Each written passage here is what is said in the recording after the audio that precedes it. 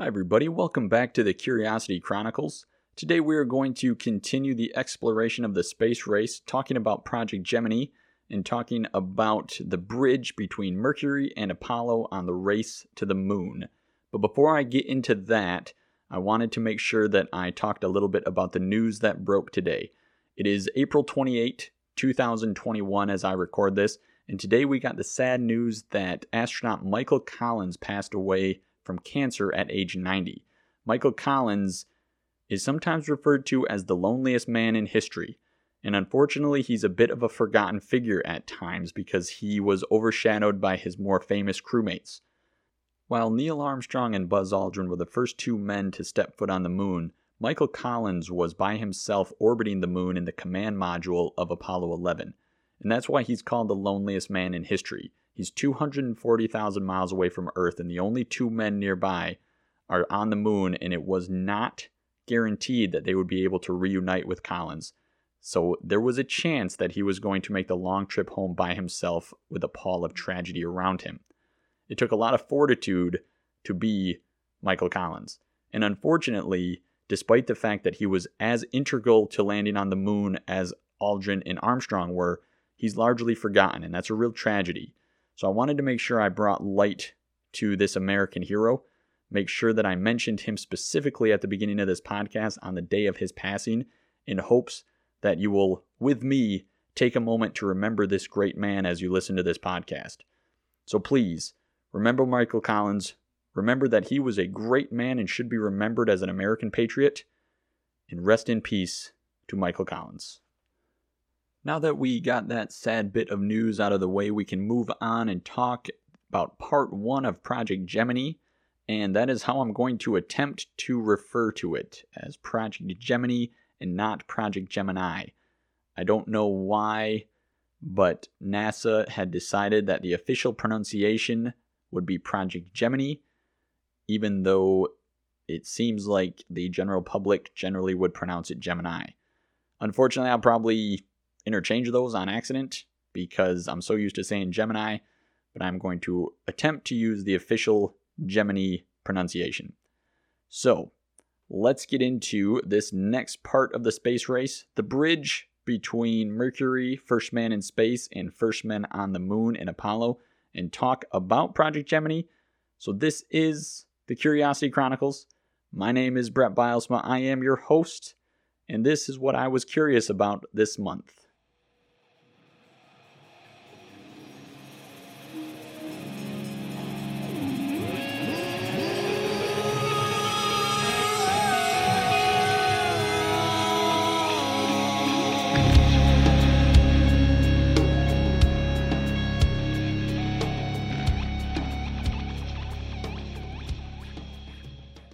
Project Gemini was announced by NASA on January 3, 1962.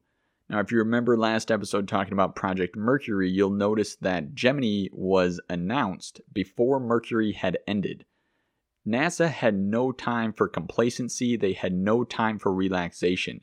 They had a goal set by President Kennedy to land a man on the moon by the end of the 1960s decade. They could not end one project and then decide to start the next one. They needed to do them simultaneously if they were to meet this goal. Project Gemini was named after the constellation Gemini.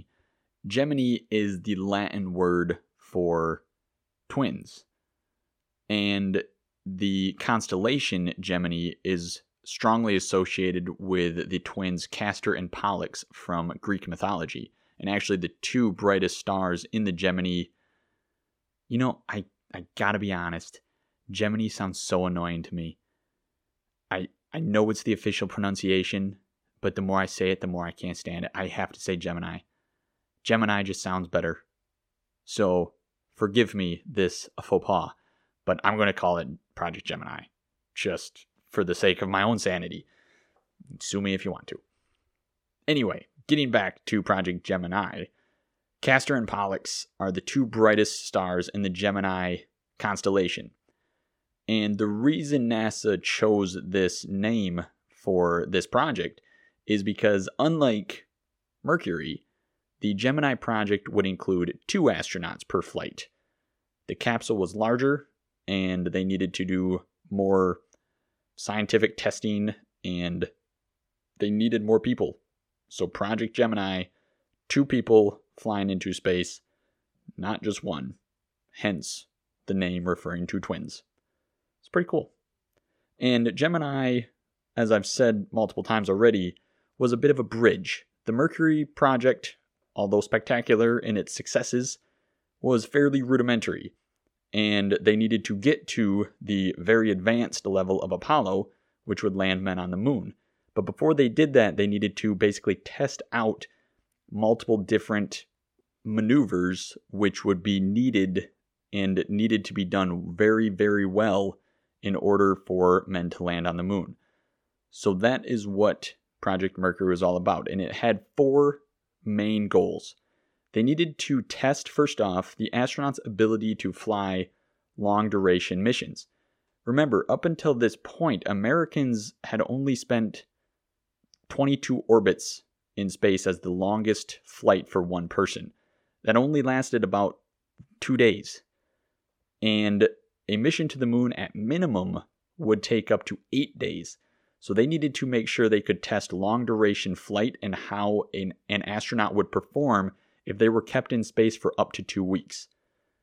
And then beyond that, they had to understand how spacecraft could rendezvous and dock in orbit around Moon and Earth.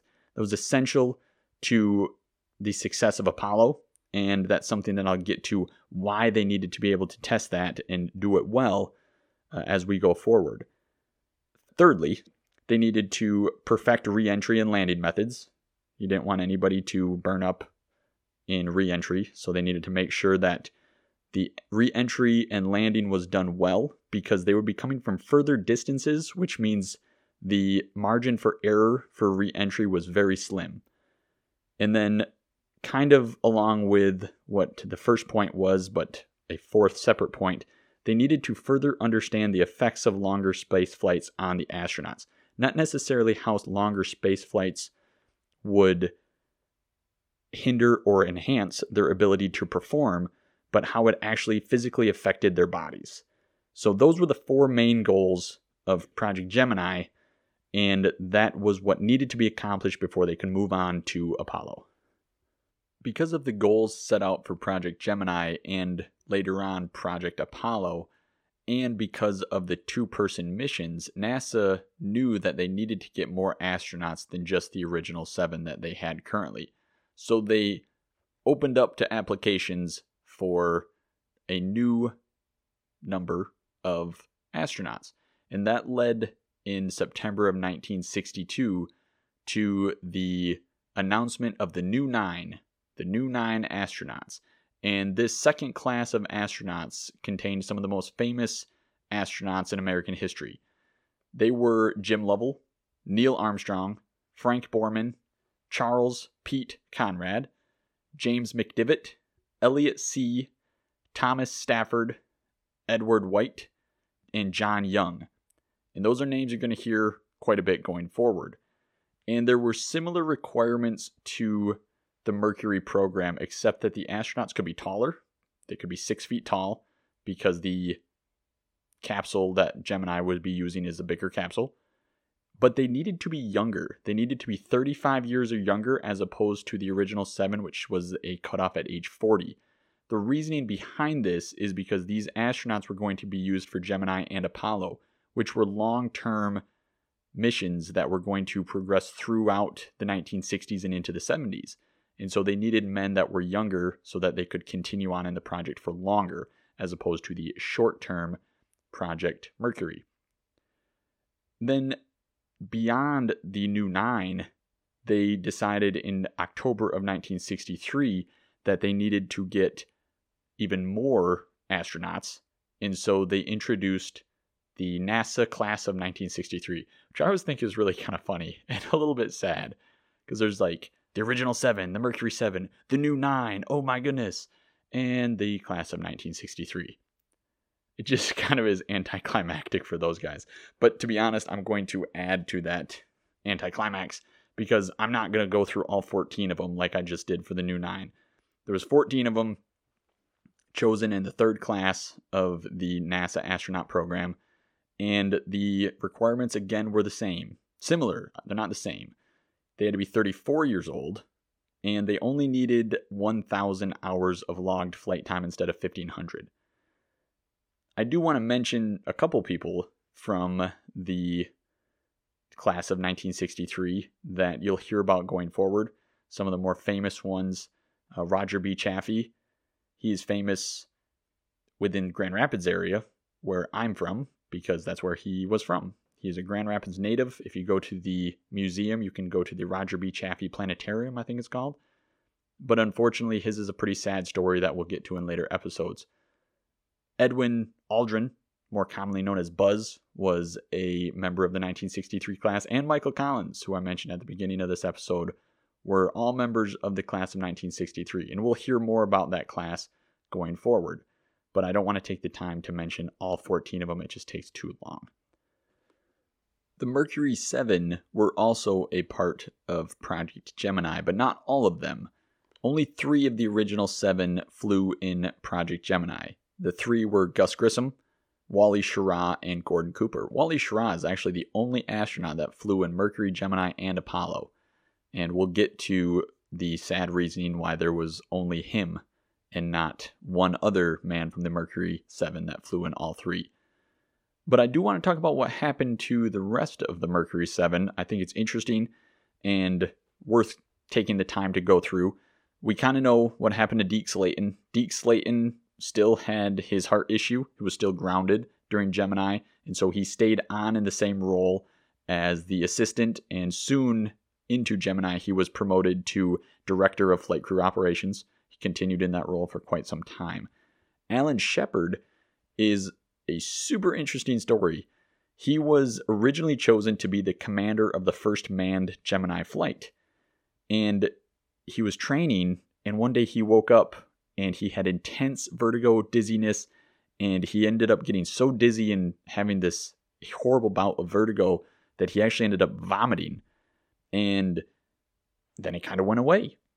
And he didn't have to deal with it for a little while, but then it would come back. He would have these bouts, these episodes that were just horrible dizziness, couldn't even stand up. And finally, he knew that he had to go to the doctors, and he was told that he had Meniere's syndrome, I believe is how you pronounce it. Ryan, if you're listening to this, my doctor brother, let me know if I pronounce that correctly. Meniere's disease, or syndrome. It is a syndrome that does not have a known cause, but it seems to be from an abnormal amount of fluid that is built up in the inner ear, and it can cause, obviously, vertigo, ringing of the ears, and loss of hearing. Now, when Shepard went to the doctors, they obviously had to bring this to the attention of NASA, and a panel of NASA doctors and medics grounded Shepard. He was not allowed to fly, with obvious good reason. If he was to have one of these bouts while in space, it could easily cost someone their life, including himself. And so he was thinking about quitting NASA. He couldn't fly anymore. He did not really understand what the point of sticking around was. He was told by doctors that there was about a 20% chance that the Meniere's syndrome or disease would clear up on its own. And Deke Slayton, after he was promoted to the Director of Flight Crew Operations, he convinced Shepard to stick around. He made him the supervisor of the astronaut office. He was basically Deke's right-hand man within NASA. And he convinced him to stick around because if there was a chance that he could ever fly again, he didn't want Shepard to miss out on that chance by resigning from NASA. And so he stuck around. And it was a good thing that Shepard stuck around, because we will get to more interesting antics from Shepard in the next few episodes. Scott Carpenter, as we know from Mercury, never flew in space again because Chris Kraft was very upset with him. So, as we mentioned, he became an aquanaut, moved on from NASA.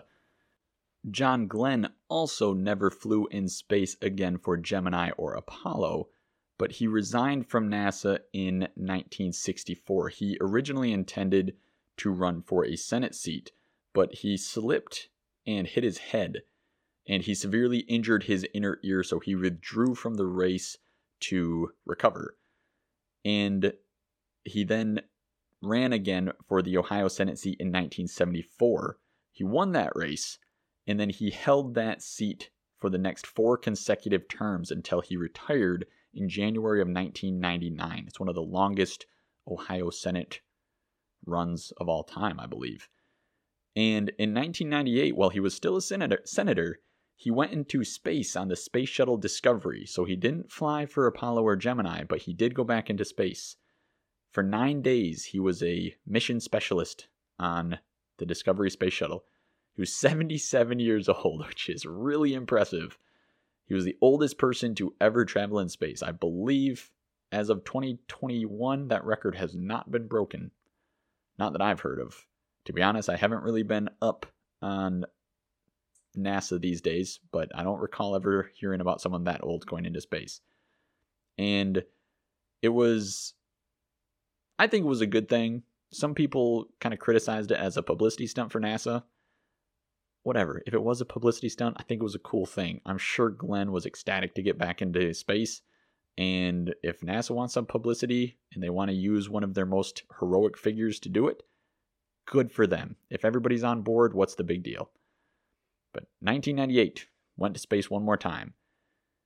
Unfortunately, John Glenn died in 2016, December of 2016. He lived quite a full life, though. He was 95 when he died, and he was the last surviving and oldest member of the Mercury 7 when he passed away. He's buried at Arlington Seminary. Arlington Cemetery. My goodness. What is wrong with me? Well, that backfired. So much for being serious and somber about the death of an American hero. But he is. He's buried at Arlington Cemetery. And fun little fact I want to throw in there. I was in Washington, D.C. and found the plot that he was buried in the day after he was buried there, which I thought was really, really cool to see. He was buried there, I think, on a Wednesday, and I visited Arlington on a Thursday and got to see his grave. It was a special moment, even though it was really just a pile of dirt with a plaque on it that they didn't have time for a tombstone yet. But it was a pretty cool experience. So now we've talked about the people and we've talked about the past, and it's time now we talk a little bit about the equipment that Project Gemini used and how it was different from Project Mercury. For the first thing, obviously, as we've talked about, Project Gemini used a capsule that was much bigger, actually had room for 2 astronauts instead of just the 1. It was not a large and luxurious space by any means. I've heard it compared to basically 2 grown men in a Volkswagen Beetle or something a little bit smaller even. But it was roomy, and so you weren't up there alone, and that was a big deal. And probably the most important thing that was different from the Mercury capsule, if you remember when we talked about Mercury, one of the reasons that the astronauts were somewhat ridiculed is because they weren't actually flying the capsule. They were along for the ride, basically. And they could change their attitude, which is the orientation of the capsule in 3 dimensions in space. But that was about it. They were pretty much just floating in orbit around the Earth until they fired their retro rockets to re-enter. The Gemini capsule was different. The Gemini capsule had what was called the Orbit Attitude and Maneuvering System, OAMS. And what that did was provided attitude control, but not only that, it provided linear up and down, sideways, and forward-aft flight control. So they could basically fly. They could go to a higher altitude, a lower altitude. They could go backwards, they could go forward, and they could go side to side. Now, why is this important? It's important because, as we talked about with the goals of Project Gemini, one of the goals, and one of the most important goals, was being able to rendezvous and dock with other spacecraft while in orbit around the Earth. That was a crucial development because without being able to rendezvous and dock with other spacecraft, the moon missions could not happen. That was a critical part of being able to move on to Project Apollo. If they could not master rendezvousing with other spacecraft and then docking with other spacecraft, the moon missions could not happen. And so it was incredibly important that they master manual control of the Gemini capsule. The other thing that they could do that would help them with rendezvous and docking is not only could they fly side to side up and down, they can actually change their orbital inclination around the Earth. So when you go into orbit, obviously what's happening is the spacecraft is trying to fly off into space, and Earth's gravity is pulling it back down, whipping it around into an orbit. It's a continuing tug of war. Spacecraft trying to fly in a straight line away from Earth, and Earth's gravity pulling it back down into an orbit that is usually oval-shaped. Around and around and around it goes. And if that spacecraft is orbiting exactly on the equator, it's called an orbital inclination of 0 degrees. And then as you go up, if you're going from pole to pole, so an orbit that goes over the South Pole and then up to the North Pole, that's an orbital inclination of 90 degrees. And the spacecraft that was used for Project Gemini was able to change that. They could go from 0 to 90 or to 180, which was orbiting on the equator but going in the opposite direction of Earth's rotation. It's called a retrograde orbit. And that's another important part of Project Gemini, being able to control that inclination in case they needed to rendezvous with a spacecraft that was in a different orbit around the Earth. And then, of course, almost as important, or maybe more important, is being able to control how high their orbit was above the Earth. Whether they needed to go to a higher orbit, a lower orbit, whatever they needed to do to be able to rendezvous with other spacecraft, they were now able to actually fly the Gemini capsule so that they were able to progress to the next step of spaceflight in preparation for landing on the moon in the near future. So, of course, the other piece of equipment that is integral to spaceflight is the rocket that brings astronauts from Earth through the atmosphere and into orbit. Now, for Mercury, the rocket did not have to be a massive piece of machinery. They were missions that had not a lot of weight in the capsule, and they were missions that were shorter orbit or suborbital flights. So the Redstone and Atlas rockets were adequate for Mercury, but they were not adequate for the more robust and bigger missions of Project Gemini. Of course, there's more weight in the capsule, a bigger capsule, and an extra astronaut in the capsule. They needed to upgrade. And so they used the Titan II rocket. The Titan II rocket was the rocket that was used for all Gemini spaceflight, if I remember correctly, and it was much more powerful. And I want to share the specs of the rocket. Now, the reason I do this, most importantly, is because I want it in your brain when I move on to the next series, which is Project Apollo. And I want you to be able to compare this rocket to the Saturn V rocket that Apollo uses so that you can remember just how massive the Saturn V rocket is. It's really, truly incredible. So that's a little teaser for the next couple episodes. But the Titan II rocket, 109 feet tall, about a third of a football field. So not small, but not huge either. And it weighed about 340,000 pounds when it was fully fueled, which meant that it needed a thrust of 430,000 pounds of force.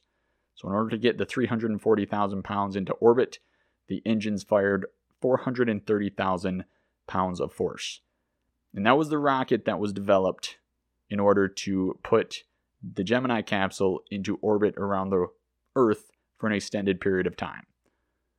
A fun fact that I did come across that is somewhat related to equipment is that Gemini was the first space missions that were controlled from the Manned Spacecraft Center in Houston, Texas.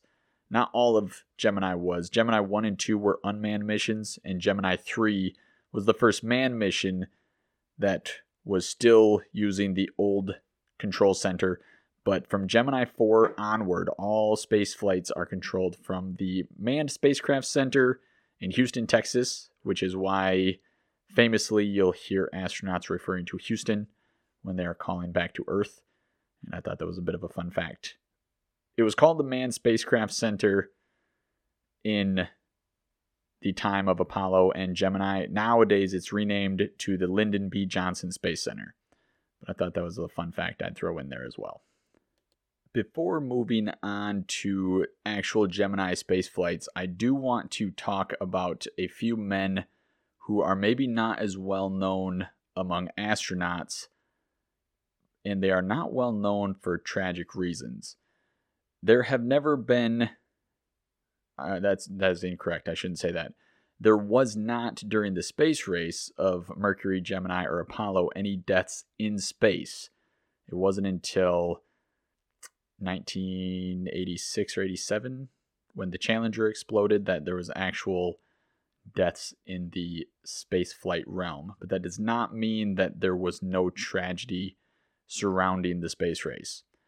And I do want to talk about a few men that deserve recognition but maybe do not get the recognition that they are due. Theodore Freeman was part of the third group of the astronauts that were chosen in 1963. And he was in training. And on October 31, 1964, Freeman was on approach to Ellington Air Force Base, and a Canada Goose slammed into his canopy. Now, after the tragedy occurred, Jim Lovell was put in charge of the investigation. And what he determined was that when this goose slammed into the canopy, it created shards of the canopy that were sucked into the engine, causing the engines to flame out. And Freeman was on approach, so he was close to the runway, and he thought that he could land, but he realized that he was short and was in danger of hitting some buildings. It actually was base housing, I think, so definitely a dangerous place to crash land a plane. And realizing this, he banked away from the runway and ejected. But unfortunately, in his investigation, Lovell determined that he was far too low and actually the nose of his plane had been tilting downward. So when Freeman ejected, he basically ejected horizontally and at a very low altitude. His parachute was not able to deploy before he hit the ground. And of course, that led to his death on impact with the ground. A tragedy, of course, but Freeman fairly heroically saved lives. If he would have continued to try to save his own life by landing, it is most likely that he would have ended up crashing into base housing. He would have still probably been killed, but he probably would have killed many more people on the ground. So heroically trying to avoid that situation, banked away. Nobody else was killed, but unfortunately he was. He was buried at Arlington with full honors. He was the first of the NASA astronaut corps to perish, but unfortunately he was not the last. Elliot See and Charles Bassett were crewmates. They were tagged to work the same mission. Elliot See was a part of the New Nine, as I mentioned earlier, and Charles Bassett was again a member of the class of 1963. They were scheduled to crew Gemini-9 in 1966. And See had been working with the team on developing guidance and navigation systems. Bassett had been working with astronaut training and simulation. And on February 28, 1966, See and Bassett left Ellington Air Force Base in a T-38, and they were going to fly to St. Louis. See was the pilot, and Bassett was in the T-38 back seat. Now, they were intending to go to St. Louis to spend some time in the rendezvous simulator at the McDonnell Douglas facility. McDonnell Douglas was the manufacturer, and the St. Louis facility is the place where the Gemini capsule was manufactured. As they came into St. Louis, the weather was very poor, and there was a low cloud cover. And so See, after descending through the cloud, or the soup, realized that he was too far down the runway to land, and so he had to reapproach. The backup crew to Gemini-9, Elliot See and Charles Bassett's mission, was actually following C in a follow-up T-38, and realizing the mistake, they flew up into the cloud cover and did a proper reapproach using instruments and landed safely. Elliot C, realizing how far down the runway he was, started to bank to his left, but he decided that he wanted to keep the field in view by staying under the cloud cover. And this proved to be a fatal error. If he had done what the backup crew had done and pulled up, gone through the clouds, made a reapproach using his instruments, most likely would have been able to land safely, such as the backup crew did. But by staying under the cloud cover, he was quite low to the ground. And as he continued his left turn, he continued to angle toward what was called McDonald Building 101. And it soon became apparent to C that his sink rate was too low. And when he realized this, he cut in his afterburners and attempted a sharp right turn. But it was too late. He struck the roof of the building, which caused the T-38 to crash into the courtyard beyond the building, and both C and Bassett were killed in the crash. Another tragedy that bedeviled the Gemini program. Alan Shepard was put in charge of the investigation, and he determined it to be a crash caused by poor weather conditions and pilot error. And both Charles Bassett and Elliot C were buried at Arlington, but unfortunately they were never given the opportunity to fly in space. The Gemini-9 mission was crewed by the backup crew that had landed safely, and unfortunately, from what I've seen, it appears that the 3 men killed before going in on their missions in Gemini are largely forgotten.